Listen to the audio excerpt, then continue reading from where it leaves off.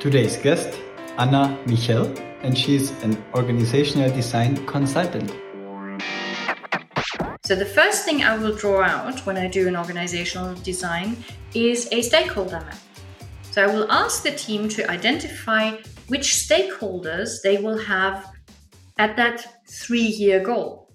So 3 years from now, what are their goals and who will the stakeholders of their organization be? And that's internal stakeholders, like the other employees and the management. There's external stakeholders, like their clients, their suppliers, their partners, etc., etc. And sometimes there are so-called hybrids, which are people like investors, for example. So they're not super involved, but still they have vested interest in how the company operates. And then to add to that, I ask them, okay, and what's the most important desire that each of these stakeholder groups has? From that, you can then start deducting basically the core functions and the core processes of the company. So in order to satisfy the desires and needs of these stakeholders and reach those goals, what kind of functions do you need in the company and what kind of core processes, really strong processes, do you need? We talked about the journey of a company and how to transition in a very confident, proactive way through certain organizational stages, independent of if you are more an early stage company or a later stage company, or if you are in a phase where you would face different challenges in terms of planning, replacing yourself, replacing certain functions, structures. What are the differences on industries and the role of a founder? And when it also may get obsolete at some point and how to deal with it. So a very high level and also abstract episode, plus gives very different insights into a forward-thinking way on how to look at organizational design. Then you can build trust and then you can spend less time communicating and more time just getting shit done. Then I went home and thought about this sentence. We basically put it on the table. Hiring takes time. People are trained. How to objectively judge certain situations. It's very, very, very, very hard to change things. That was the learning. Entrepreneurs with empathy. To the people side. Yeah, today we have Anna here as a guest, and we met at an event where another Anna invited the both of us. Anna Ott invited us to their HV Capital Portfolio Talent Day. Talent Summit, yeah, exactly. Talent Summit in Berlin. And there you did a very interesting discussion and presentation on org design and everything that comes with it when a company is growing, transforming, and changing. And I thought, hey, Anna, we should talk. And now we are talking, so that's good. So maybe you give us a bit of a context on how you know Anna as well. Well, actually, I've known Anna for a long time. We ran into each other very early on here in Berlin, kind of during the early startup days. I used to be a serial entrepreneur. So I founded a total of 6 companies in 10 years. And so basically, it's, you know how it goes in the Berlin startup world. People tend to know each other. You run into each other, and particularly people like Anna Ott, who's very, very active and who does a lot of networking. And we've been very good friends, actually, for quite a long time. And so I was really happy when she invited me to give a little presentation on organizational design, because I think it's a super interesting and super important topic where I think it's really amazing that only very few people seem to really consciously work on the idea of an organizational design. And, well, working with a lot of scale-up companies and helping them establish their kind of operating systems, I've basically now come across the fact that a lot of them tend to spend a lot of time thinking about their business strategy, but they don't actually think about how that translates into an organizational strategy. So how do I actually create an organization that will deliver on the results that I want to achieve? And so basically, I think that's one of the really important and really interesting aspects of my work, to see how organizations develop and how you can really help them grow and achieve their goals, or raise funds or survive in the worst case scenario, by actually making conscious decisions about designing an organization and not just having it as a kind of chance byproduct of the decisions that you're taking. And how do you get an org design specialist? So that's not something what you can study, I guess. You need to learn it as well somehow through experience. Well, it's actually quite funny because there's only very little literature on the subject, which I think is really interesting as well to see. I'm actually writing a book on it at the moment, but that's still a bit of way to go. So let's not discuss that in detail yet. But the thing is, originally I come from a design background. So I'm trained to think as a designer. I'm trained to make conscious design decisions. And we're not just decisions. And we're not just talking about aesthetic decisions, but in the end, we are talking about strategic decisions as well. And so working as a growth coach and growth consultant with companies and working with certain frameworks and different approaches, I realized that there's a real need to actually really think about how I would design an organization.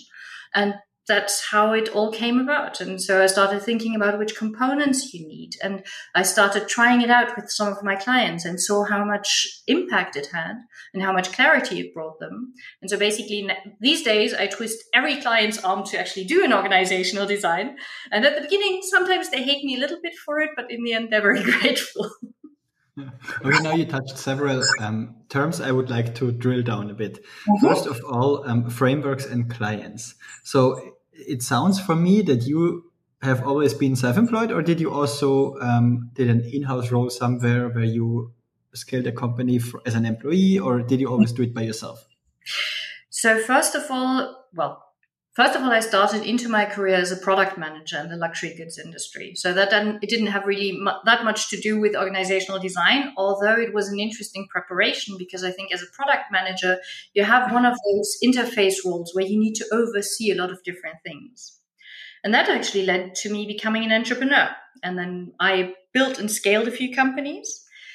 But when I sold my last startup 5 years ago, I actually became what you would call a scale-up coach. So working very much with a specific framework and methodology called the scaling up method by Vern Harnish. I actually, I trained to become a scale-up coach and worked with teams on implementing this methodology. And it's a framework that helps you scale a company by looking at it from a very holistic perspective. Now, working with that and working with those teams and implementing those different methodologies, I found out that there are a few small blind spots in that framework. And so I started looking into other frameworks as well. And so for a total of 3 years, I worked quite closely with an organization from Munich, the scale-up company that actually has the rights to the German book of Vern Harnish and all that kind of stuff. But 2 years ago, we decided to part ways because they wanted to go in a strategically slightly different direction than I wanted to. And so since then, I've been my own boss, basically doing it as a solopreneur, freelancer, whatever you want to call it, and working with teams to help them identify and implement the right frameworks and right tools for their, if you want to call it, management operating systems, how they might actually scale their companies and develop their organizations through a number of different tools that actually fit to their specific needs. And what's the scale up framework? So the scaling up methodology is actually, looking at it, I would say it's still for me one of the best frameworks for scaling a company, because it looks, as I said, at the company from a very holistic point of view. So it looks at 4 areas: people, strategy, execution, and cash, and considers them to be a driving force for the growth of the company. So if you have great people, you'll have a good strategy. If you have a good strategy, you can have a great execution. If you have great execution, you'll generate lots of cash. And if you generate lots of cash, you can once again hire great people. So it becomes a virtuous circle. Or if something doesn't work, it becomes a vicious circle, and then you know exactly where you need to attack. And what Vern has done is that he's taken a lot of different existing approaches and tools and frameworks and brought them into one consistent array so that you can actually go through those 4 areas and really work on different aspects of the company through it. So I can totally recommend the book. Hang on a second, I have it here somewhere. So that's definitely a very good read. Parts of it are starting to feel a little bit outdated, but all in all, it's still one of the best frameworks that I've ever come across for scaling a company. In case you like my show, please subscribe. I would really appreciate it. So the book is called Scaling Up? Exactly. Scaling Up by a guy called Vern Harnish. We can put it in the show notes. Exactly. So that's now interesting. There are 4 dimensions, but where to start when you start from scratch? At some point, you need to have cash, but to generate cash, you need execution, and to execute, you need a strategy, but somebody needs to build the strategy, people, right? But absolutely, if you don't have cash, how to pay the first people? So it needs to start somewhere. Where do you start? Actually, scaling up as a framework, in my experience, it is super helpful if the founders are already familiar with it when they start setting up their company, because they will answer certain questions, especially around strategy and around people from the word go. So that's super helpful. But it's actually designed, if you ask me, it's designed to start once you have your product market fit. You've got a functioning operation, but in most cases, well, you talk about these valleys of death. So basically, you've got your product market fit, maybe you're starting to be profitable, or you've raised quite a bit of money or something, and now you need to really scale. But that makes scaling up is really helpful once you have reached that point and you need to start basically growing up. It's helping a company through puberty, if you want. And so implementing it at baby level may not always work so well, but it's really helpful if you start implementing it as soon as the company starts to really grow and achieve goals. So in the maybe startup world, we would say it's at the Series A stage where it makes sense? Possibly. I mean, the thing is, it depends on how big your Series A is. It depends on where you are with a company, because basically, if you might still raise a Series A, although you haven't got the perfect product market fit yet, simply because you're such an amazing founder and you can talk people into giving you lots of money. So I think I wouldn't necessarily go about Series A or Series B, but I would look at it from the business point of view of saying, is it a working, functioning business? And then that's where it really makes sense. So maybe you can challenge me on that. What I have usually in mind as numbers when we say, okay, you're ready to scale, and we're kind of looking at the real org to solve the problems instead of something else, makes sense. I think it starts from my perspective at around 100, 120 people, because you have a certain management team usually established. You have enough cash that some kind of product market fit should be there, because otherwise nobody would fund so many people that work on something. And usually when you have around 100, 120 people, a full org is already established. With some companies, it's maybe starting already at 30, 50, 60, where they start going in that phase. But this is what I just see from the outside, that latest when it's 120 people, you should think of that when going further. And up to that, you can assemble somehow with different, experts that just come in and do the stuff that things are working, founder-led. I would disagree, or I agree in the sense that I would say the very latest, starting from 100 people. But basically, I see teams that do something like between 1 and 3 million in annual revenues with, let's say, 10, 15, 20 people, and they still benefit greatly from actually making their scaling a conscious choice and really making good decisions around this. So the smallest company I've worked with, where I've seen that where my work really had an impact with them, they were basically 3 people doing 500K a year. So that's baby steps already, of course. And then you're looking more at some of the strategy aspects. But if you've really thought about this beforehand, especially about an aspect like culture, if you think about people and culture beforehand, you can actually hire and recruit the right kind of people. Because otherwise, if you have 100 people and basically some of them are complete assholes, you need to do so much tidying up at some point that in my experience, it makes a huge amount of sense to think about these questions much earlier. I mean, I think, let me think, the kind of latest stage I've started working with a company was when they were already kind of 300 people, 350 people, doing very good business in terms of annual revenues. And basically, when you look at it from an organizational design standpoint, if that's the first point in time you start thinking about stuff like culture, like structure, like processes, I would wonder how they got that far without actually ever thinking about it. And of course, they do think about it, but we had so much tidying up to do that it actually slowed them down quite a bit, simply because we needed to really sort a lot of things out. So my recommendation would be rather to start earlier with thinking about these kind of frameworks and these methodologies and asking yourself those questions rather than starting too late. Of course, you need to be able to finance it. So either you need to raise funds for it, or you need to be profitable and you need to be able to afford it. You shouldn't actually basically kill your startup or your scale up simply because you're investing a lot of money in organizational design or organizational development.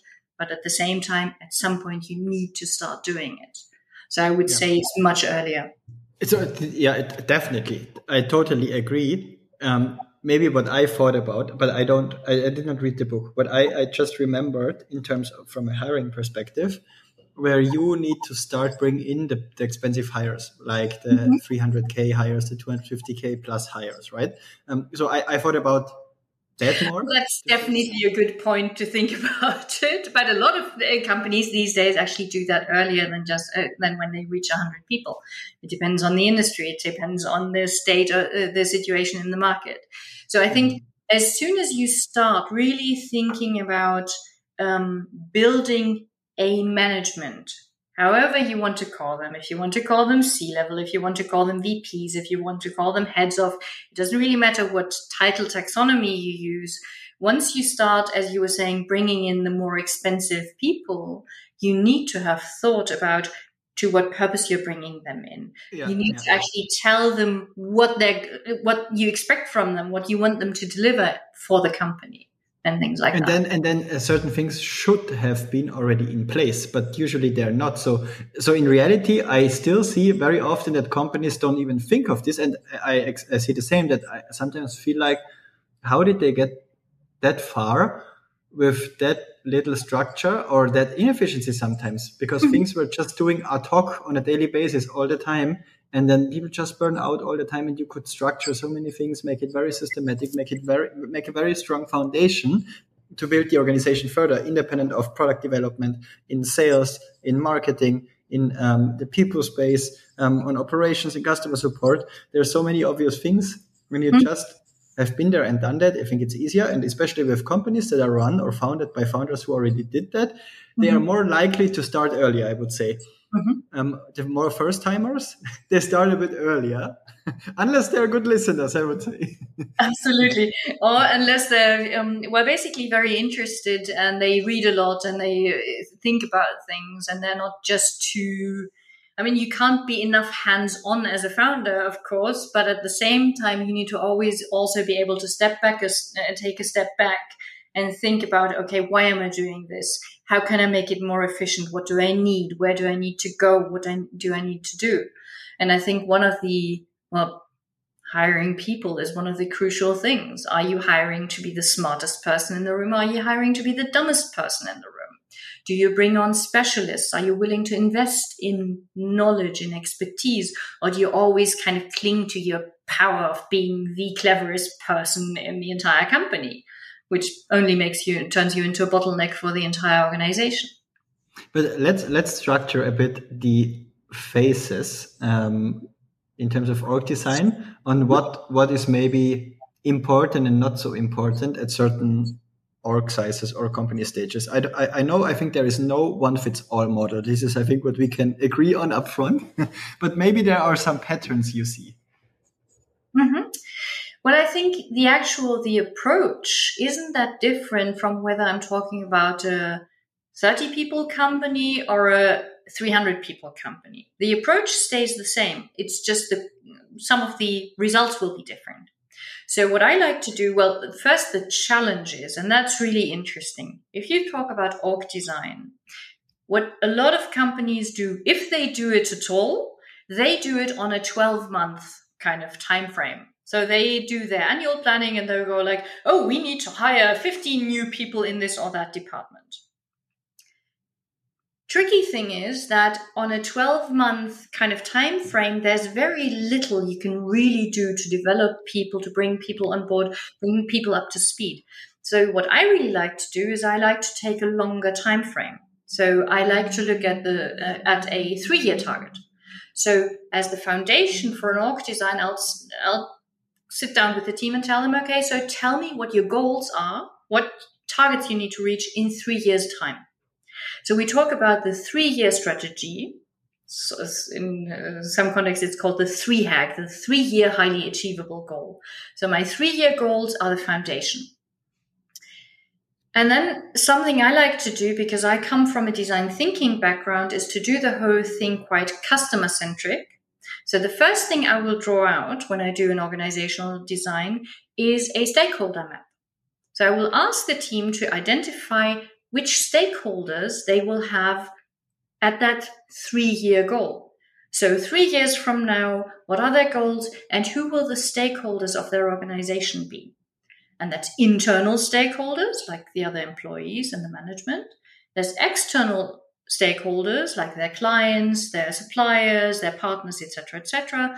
And sometimes there are so-called hybrids, which are people like investors, for example. So they're not super involved, but still they have vested interest in how the company operates. And then to add to that, I ask them, okay, and what's the most important desire that each of these stakeholder groups has? From that, you can then start deducting basically the core functions and the core processes of the company. So in order to satisfy the desires and needs of these stakeholders and reach those goals, what kind of functions do you need in the company and what kind of core processes, really strong processes, do you need? And I think that's always a really good first step to really say, okay, so how do we actually go about this? Yeah. Taking that, you can start drafting out a org chart, but really just from a functional point of view. And that's actually interesting because, and that's where the 3-year time frame comes in again. In my experience, when you ask people to draft a new org chart as a design, there's always these kind of the usual suspects who basically get promoted and who get their roles and everything simply because they've always been there. If you look at it on a longer term perspective, people tend to find it much easier to think it just about functions and roles instead of specific people. And then, of course, you need to think about which basic parameters you want to use. So, for example, how many direct reports should someone lead? Because when people draft an org chart, what I very often encounter is one manager who leads something like 15 direct reports. And if part of that manager's job is also to actively lead and develop these 15 people, that's impossible. It's never going to happen. He or she is never going to be able to produce the kind of performance and to develop the people with respect to what the company actually wants to achieve. So setting parameters like how many direct reports should someone have as a max is one of those basic parameters that I think you need to answer before you start drafting out in your org charts. Yeah. And what I also see is that sometimes there is also a difference in certain industries. For instance, you need to design an organization differently when you build a B2C consumer product, an app, for instance. Then it's also different when you have hardware involved, for instance, like a mobility app where you rent a scooter versus just a shopping app, for instance. Mm-hmm. Or also a B2B SaaS company also needs to operate very differently than, for instance, a highly regulated fintech or legal tech company. So what do you do in that sense when you have different industries? Well, the tricky thing is, which comes on top, is that there's not one standard right answer for any kind of industry or any kind of product. So, of course, I mean that when I say draft an org chart design, in my experience, most teams they run through let's say, between 5 and 20 different options for designing this org chart. It will have a huge impact on the performance of the company if they integrate certain functions and certain departments in one area or another. They might have really big parts of the organization in one department and then have really small, really lean organizational elements in others. So depending on which kind of product you have, which kind of industry you're in, which kind of preferences you have, which kind of processes you need to establish, there are usually half a dozen at least different options of how you can design your organization. And it's about running, in my experience, it helps to run through a certain number of ideas and concepts and see which one works best with regards to fulfilling the desires of these stakeholders and reaching those goals. And so there is no, in my experience, for an org design, there is no right or wrong answer. You just need to, and in some cases, you actually do need to iterate a little bit. So let's say you create an org chart design, and an org chart design is not the same as an org design. Let's just kind of differentiate there a little bit. So let's say you create an org chart for your 3-year goals. And then you start building your organization towards that image or that concept. And you might see that an idea you had of how you might combine certain functions or departments doesn't really work that well. And so you will recreate it. You will adjust it a little bit. That's perfectly fine. It's part of the process. And it's part of actually making your organization the best it can possibly be. Definitely. And I think at the end, ultimately, it also comes down to who do you end up hiring or who takes the role, because it also depends highly on skill set at a certain level. What people can you afford to hire or is available on the market or exist even sometimes that can run certain functions in a certain way. And there, I think you really need to assemble along the way. What I just also see is sometimes, for instance, B2B SaaS organizations, they're usually more sales heavy, whereas a consumer app is way more performance marketing or content heavy, for instance, because then the whole product and customer journey works very different than in another industry, for instance, in healthcare, where you need to have a lot of regulations, or in businesses involved with hardware, you need supply chain and some kind of operations that is really maybe hands-on somewhere working, right? Where this makes it not easier. Absolutely. And the tricky thing is, I'm personally, I'm convinced I like the approach rather a hole than an asshole. So rather don't hire someone if you can't find the perfect fit for the role. And the role needs to come with certain skills and it needs to come with a certain cultural fit. And so you need to really make sure that you answer those questions as well. What do you expect for someone to really fill that role, both from a skill set and from a mindset perspective? And definitely. In my perspective, you shouldn't hire someone who doesn't match what you want from that role. It's silly. Yeah, and this is where we often step in and say, hey, this is what the market offers in terms of skill set, experience, variety, in terms of whatever you can imagine, any attribute. And then usually we try to zoom out and understand where do they want to go with the company. What's the purpose of a certain function? And then you never hire on certain profiles, but you hire on estimated future outcomes or needed outcomes. They need to be delivered. And then you just frame the people in a certain way with the environment that is there. And then usually they tell you what they need and how they would do it. And this is actually also sometimes the blueprint on how to further build the organization. Of course, at a, I would say 6 months, 12 month step maybe. But if you don't do the thinking long-term enough that you can at least project and guess the hypothesis you have, because it's nothing else. It's actually challenging the hypothesis on the market to understand, okay, do we find a common ground? And then, as you said, do the people have the right mindset and attitude and also skill set to get there and make it happen? Yeah, absolutely. And if you develop a kind of a target image of what the organization should look like to fulfill its goals in 3 years, the wonderful thing that happens is you can take your existing people and match them to those future roles. And you can tell them, hey, there's going to be this role in this company. And for me, you would be a perfect fit. You just need to learn the following skills. Would you be interested to do that? And then people can really say, hey, yes, I would like to have a development plan to make it there in 3 years. Or you look at the org and you say, hey, actually, I think the entire team would benefit greatly from bringing in someone from the outside in this specific role, because they will bring a different mindset. They will bring different skills. But the crucial thing is, you know where you want to go, and you really make conscious decisions about whom you develop, whom you let go, whom you bring in. It's really about creating an organization to fulfill your goals, and not just hiring random people because you hope that they might be able to do the job that they'll need to do in somewhere between like 6 and 12 months. That's way too short-sighted.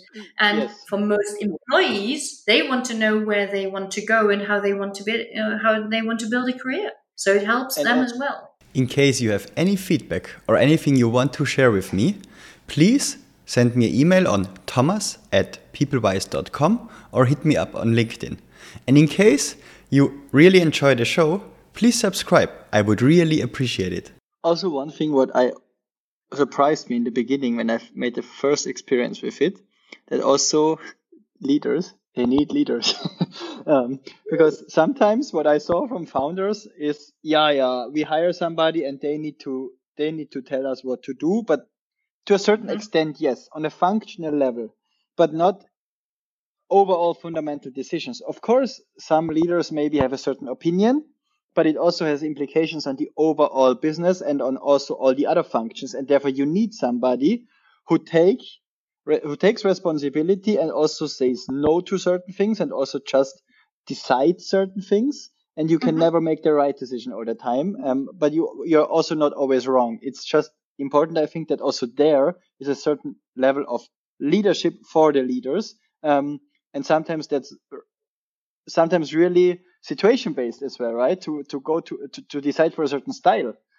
I'm going to say something a little controversial now, which is something that I've learned from personal experience. And it's blatantly obvious. Practically every founder at some point reaches the end of their life cycle within the company. Yes. And so and that is for many, many founders, almost all of them, that is the biggest emotional and psychological step, to reflect on that, to understand that, to realize that they are not the best person for the job of running that company anymore and bringing in people who can. And something that I very often see when we do this org design on a 3-year level, that's the first moment when some founders go, oh, hang on a second, I don't want to be that CEO, or I don't want to be that COO, whatever. I don't want to lead a company of that size. I'd so much rather spend my time doing X, Y, Z. And if we then do that on a long-term perspective, it's so much easier for the founder to develop, and also me as a consultant, to develop a strategy together to see how we can really make sure that they make that transition and they bring in the right people, they find the right role for them. Because some founders still want to be involved, but they just don't want to be as involved as they would need to be as a CEO or CEO or whatever. So it's really, that's one of the most crucial aspects in my experience that founders face when they really look at how they want to develop their organization, because they're forced to think about what those roles are and where they are in that organization and where they want to be. And then we can design everything around that to a certain extent. And I also think that this really takes gut and confidence, because a lot of people are afraid to just face themselves with something like this, right? There is my company without me. It feels very bad. And some also have a very strong binding towards, I don't know, certain people, the culture, the product, the customers, but also sometimes it's just ego, because they want to run it, and they want to be in control, even if it's maybe not the right thing to do. So there are many different aspects as well. And what I also saw sometimes is many founders, they're so engaged and so obsessed with building this company that they forget about everything else in life. Which for the company, for a certain stage, it's maybe the right thing to do, but it's not healthy in the long run. And then it's getting even harder if you don't have, I don't know, sports, relationships, anything social going on. And that's the only thing in life you had over the past years. Then it's even harder.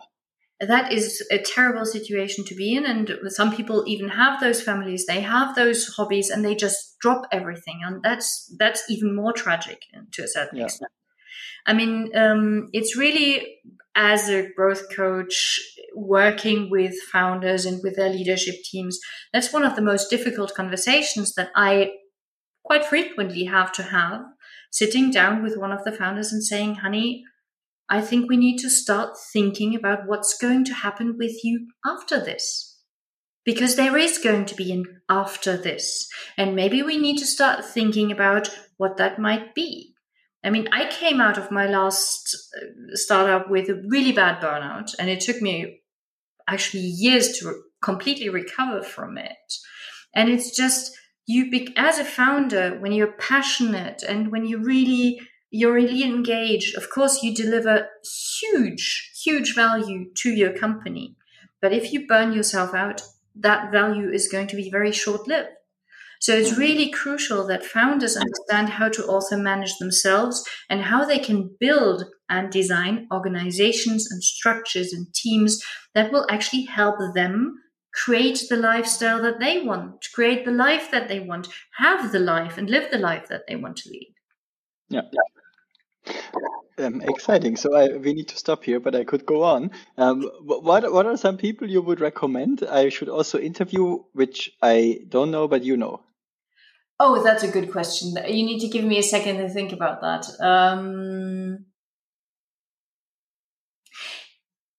Someone with whom I always have really interesting discussions about questions of organizational design is a couple of consulting colleagues of mine who run a consulting business which is based on self-organization and holacracy, which I personally, well, if I say I hate holacracy, that would be a bit too much, but I'm very doubtful of it. But they have a very strong differing opinion, so that might be an interesting couple of people to talk to. Ruben and Kai can give you their details. Who else? That's fine. I think if you just think of it and throw it in my way, because this is, I think, the fun part of also podcasting, that I let it really happen on who is next by people who are already on the show recommending someone. Absolutely, yeah. So I think, especially from the point of view of organizational design, that question of how many levels of hierarchy do you want to have? How do you approach decision making in flat hierarchies and things like that? It's really interesting to chat with people who've got experience with self-organizing structures and people. So I think that might be a very interesting add-on to your collection of podcast guests, basically. Yes, definitely. Thanks, Anna. It was a pleasure talking to you. It was a pleasure talking to you. Thanks very much, Thomas.